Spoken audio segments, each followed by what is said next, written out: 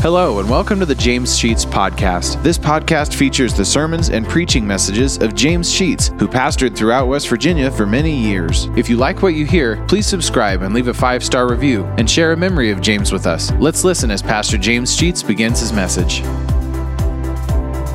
Where is God? Go back to some of your old bulletins. You'll find that in the bulletin twice as a sermon that I had planned to preach on other occasions. So tonight, I'm going to do it. Where is God?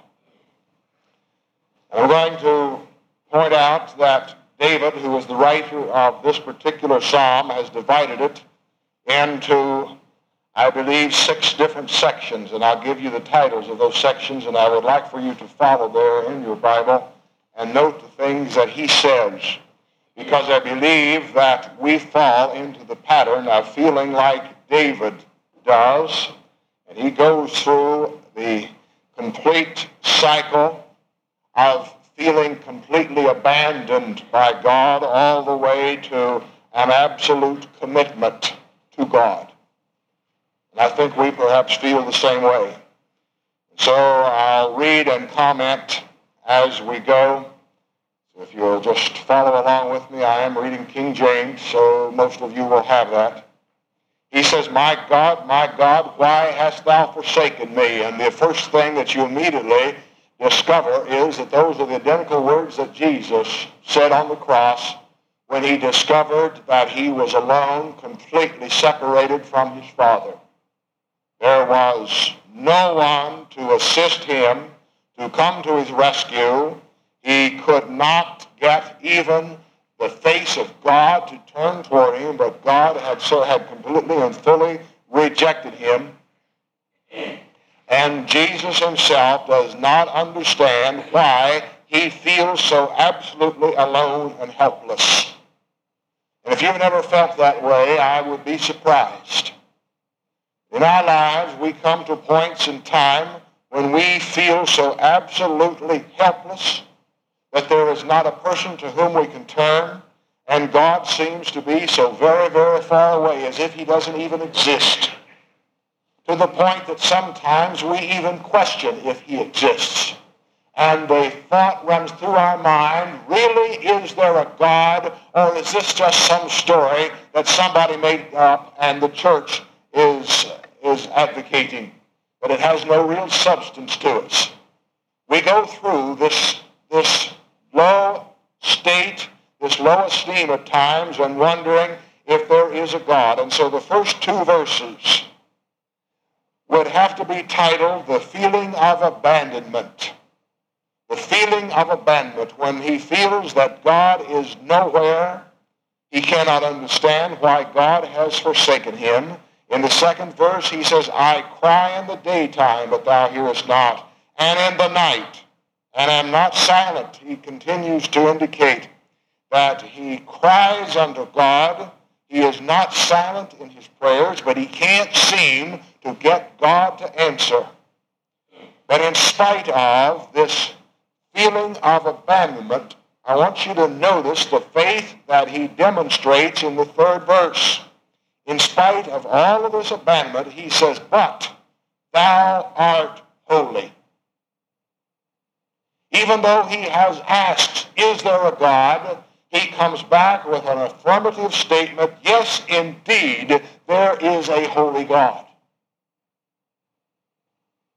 We can come to that assurance that there will be no question in the depths of our heart that there is a God. And verse 4, he says, our fathers trusted in thee, they trusted, and you delivered them. He knew that from history.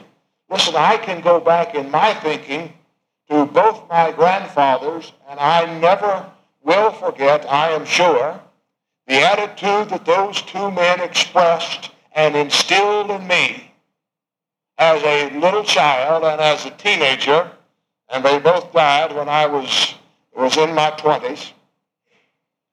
But I remember that they were men of faith.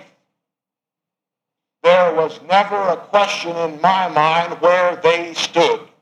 My forefathers believed in God and did not hesitate to say so.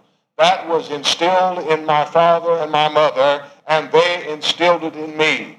They trusted in God, and whatever is good enough for my grandfathers and my mother and father surely ought to be good enough for me. Can I turn my back upon the faith that my ancestry had? And I would have to say I cannot possibly do this. No Christian can turn his back upon the faith that his parents had fully and completely. He will have to return to it, and I believe that's what the Scripture means when it says, train up a child in the way that he should go, and when he is old, he will not depart from it. We may stray. We may deny. We may reject like Danny did for many years, but the day comes, and others of you, the day comes when the power of the Spirit is so strong that it will convict us of our sins and turn us to the power of God. It'll do that. So out of abandonment, he begins to take up an attitude that is positive and reflect back upon the faith of his fathers. He says in the 5th verse, and they cried and they were delivered. They trusted and they were not confounded. Confounded means disappointed. He saw the fact that in his parents and grandparents, they trusted, they believed, and they were not disappointed. Now, the second step in his discussion, and as he goes through this in his mind, begins in verse 6, and we can call this the state of low esteem. Low esteem. Look what he says about himself. I am a worm. I don't know if you've ever been so low that you would consider yourself no better than a worm. But I have. Absolutely destroyed in my own self-image. Never thinking that anything about me could possibly be of any good. Absolutely torn to bits, of no value. He says a reproach of men, despised of people. Notice those statements. We can think in terms of Jesus himself, who came out of heaven dressed in purity, in absolute cleanliness, in white robes, if you please, to discover that he hung upon a cross, there stripped of his clothing, hanging naked for all men to see, but worst of all, was despised and rejected by every person in the world. Absolutely destitute. He was brought to low esteem, of no value, in order that you and that I might have value in the eyes of God. He became nothing to make us something. Can you see that in that verse? I am a worm, and I am no man, a reproach of men. Verse 7, all that see me laugh me to scorn. They shoot out the lip. They talk about me. They shake their head, saying, verse 8, he trusted on the Lord that he would deliver him. All right, if he did that, then let him deliver him. Let the Lord deliver him, seeing that he delights in him. That will be thrown in the face of Christian people. You trust in the Lord, let's see the Lord do something for you, if he's so great.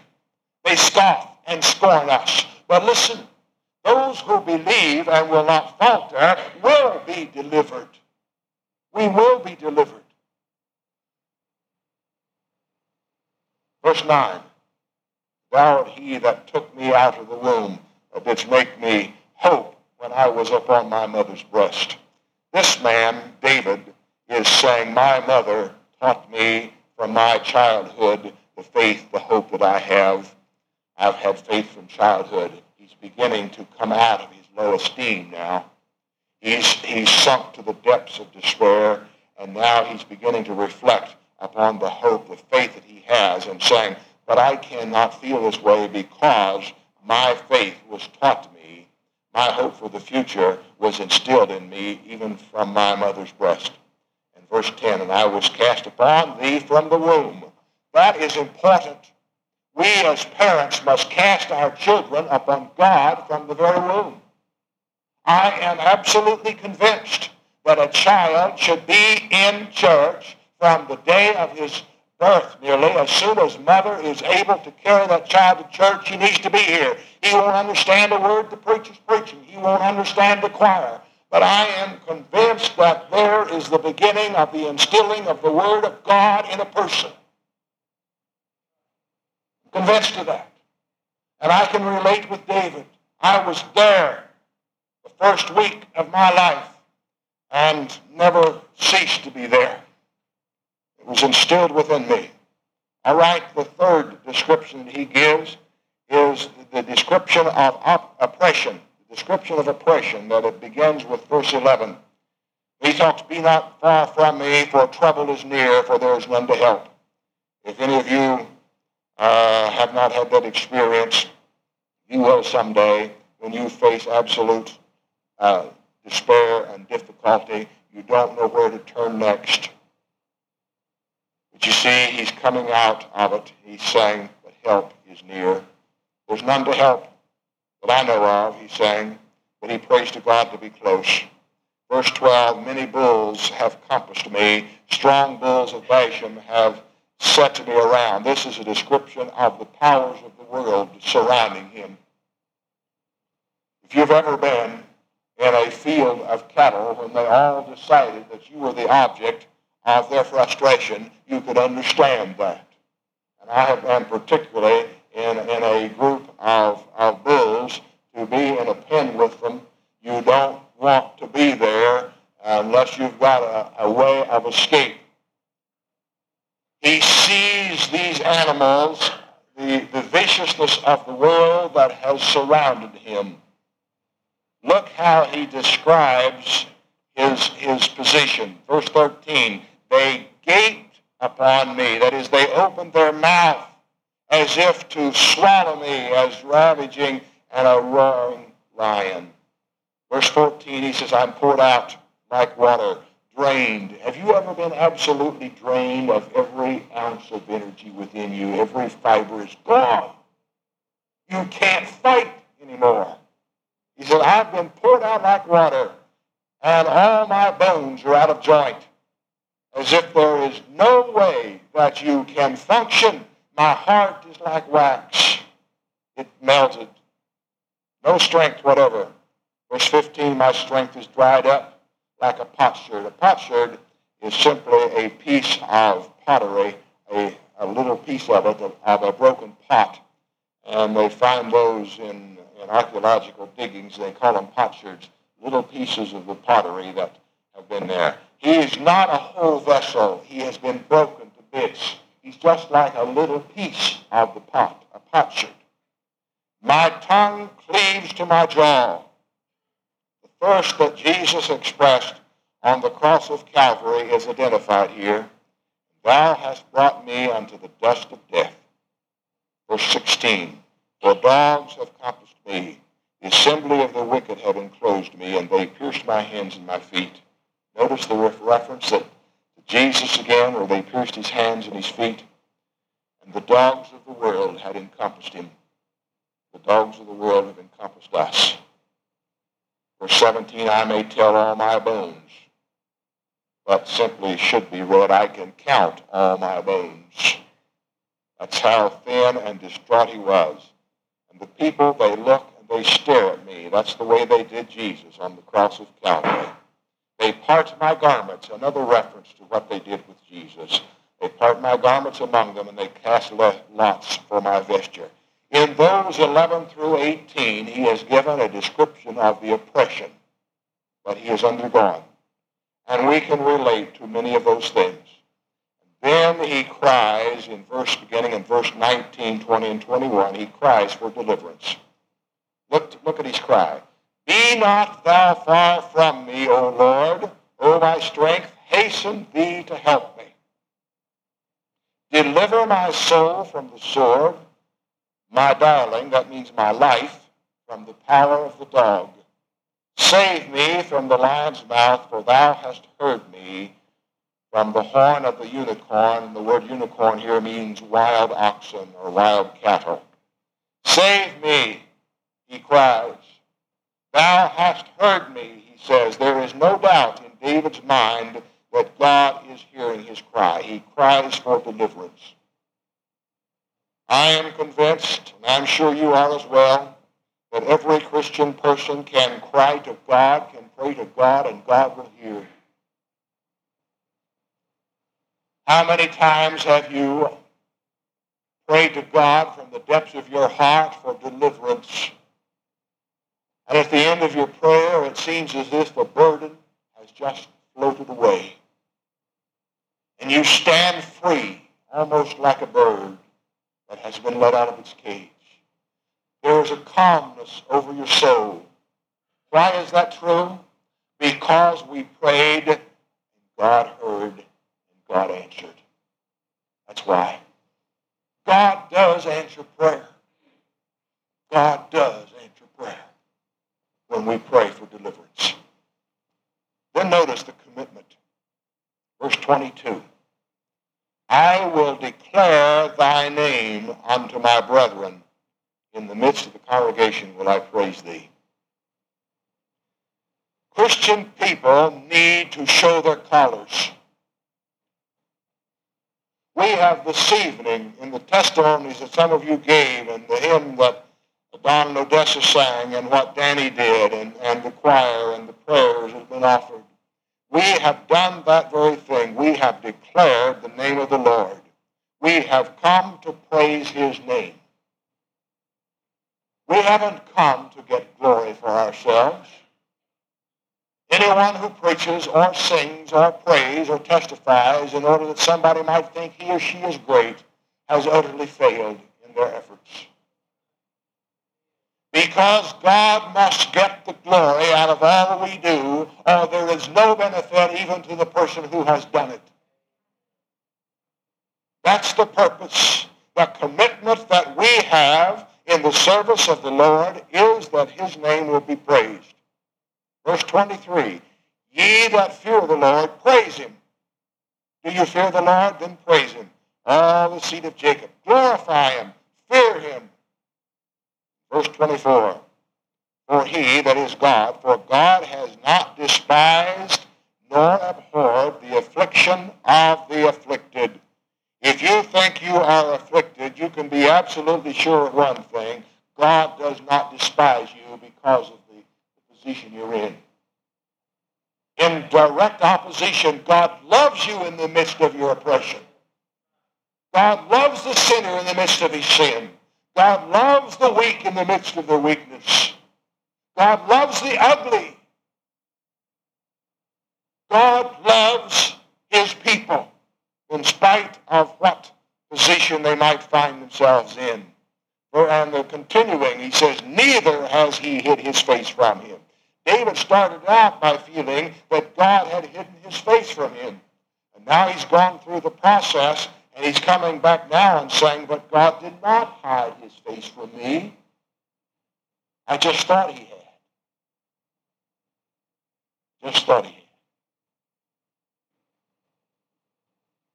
Verse 25, more commitment. My praise shall be of thee in the great congregation. Where? My praise shall be of thee amongst God's children. My praise shall be to thee in the church. I will pay my vows before them that fear him. I will pay my vows before the church. Can you see that? For those are the ones that fear the Lord. We need to gather together as God's children to praise his name and to let it be known by this congregation that we are devoted to God and that we believe in Jesus Christ, his Son. Verse 26, the very last phrase of it, and your heart shall live forever. Finally, look at the results of this prayer of David. He says, all the ends of the world shall remember and turn unto the Lord. The day is going to come when every knee shall bow and every tongue shall confess that Jesus Christ is Lord. We need to tell the lost of this world, you're going to confess Jesus now, or you're going to confess him in the future, but you will confess him. You will confess him. The lost will confess him now and receive eternal life. The lost will confess him in the future, but receive eternal damnation. But nevertheless, they will confess him. Why? Verse 28, for the kingdom is the Lord's, and he is the governor among all nations. There is nobody that can escape the power of God. He owns this world. There is a hymn that we sing, this is my Father's world. And it is indeed. He owns this world, and he will be the governor of it. The people who think that they can thwart him now will have the rude awakening, the day of judgment, when on their knees before this great governor, Jesus Christ, the King of this world, they will confess him as Lord. Verse 29, and all they that be fat upon the earth shall eat and worship. All they that go down to the dust shall bow before him. None can keep alive his own soul. Those who are lost will go down to death, and there they will bow before him, and there is not one of them that can save his soul. Not one. It is done now. The Scripture says today is the day of salvation. Verse 30, a seed shall serve him. A seed means our children.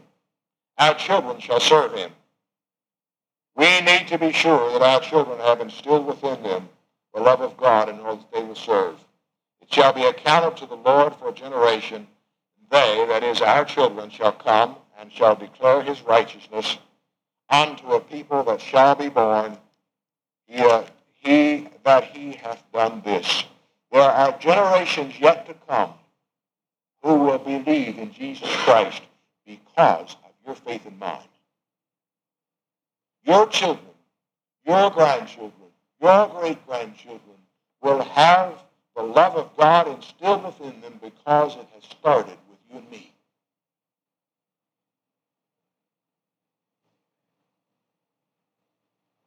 Can we see where God is? God is in our midst. Even though we think that he has forsaken us, he has not. Even though we feel ourselves in a state of low esteem, he will lift us up out of that misery and set our feet on solid ground.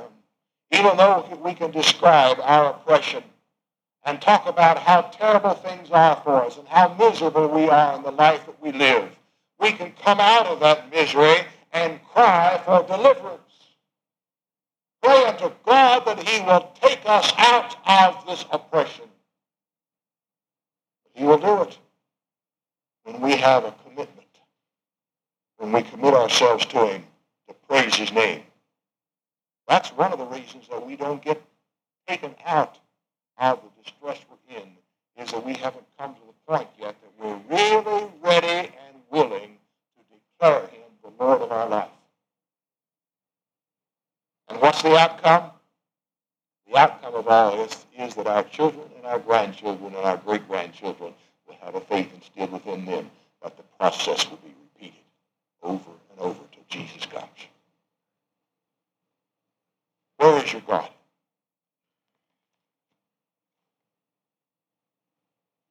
If you're not a Christian, we invite you to become one.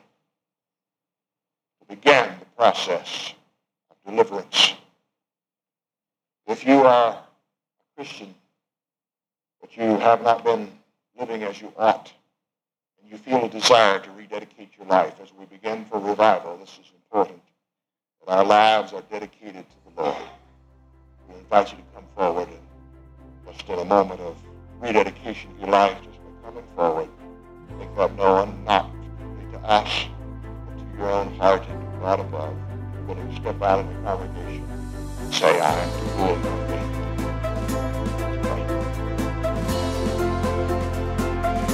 Thank you for listening to today's message. If you like what you hear, hit the subscribe button. You'll receive automatic notifications and downloads when a new message is added to the podcast. Also, please leave a 5-star review and take the opportunity to share stories, memories, and appreciation for James Sheets and how God used him to impact your life. If you'd like to know why and how this podcast got started, check out our first episode. Lastly, if you want to donate to help offset the cost of operating this podcast, you'll find a link to our PayPal account in the podcast description, and email us at james.sheets.podcast@gmail.com. Thank you for listening, and remember to trust in God for today and for all of your tomorrows.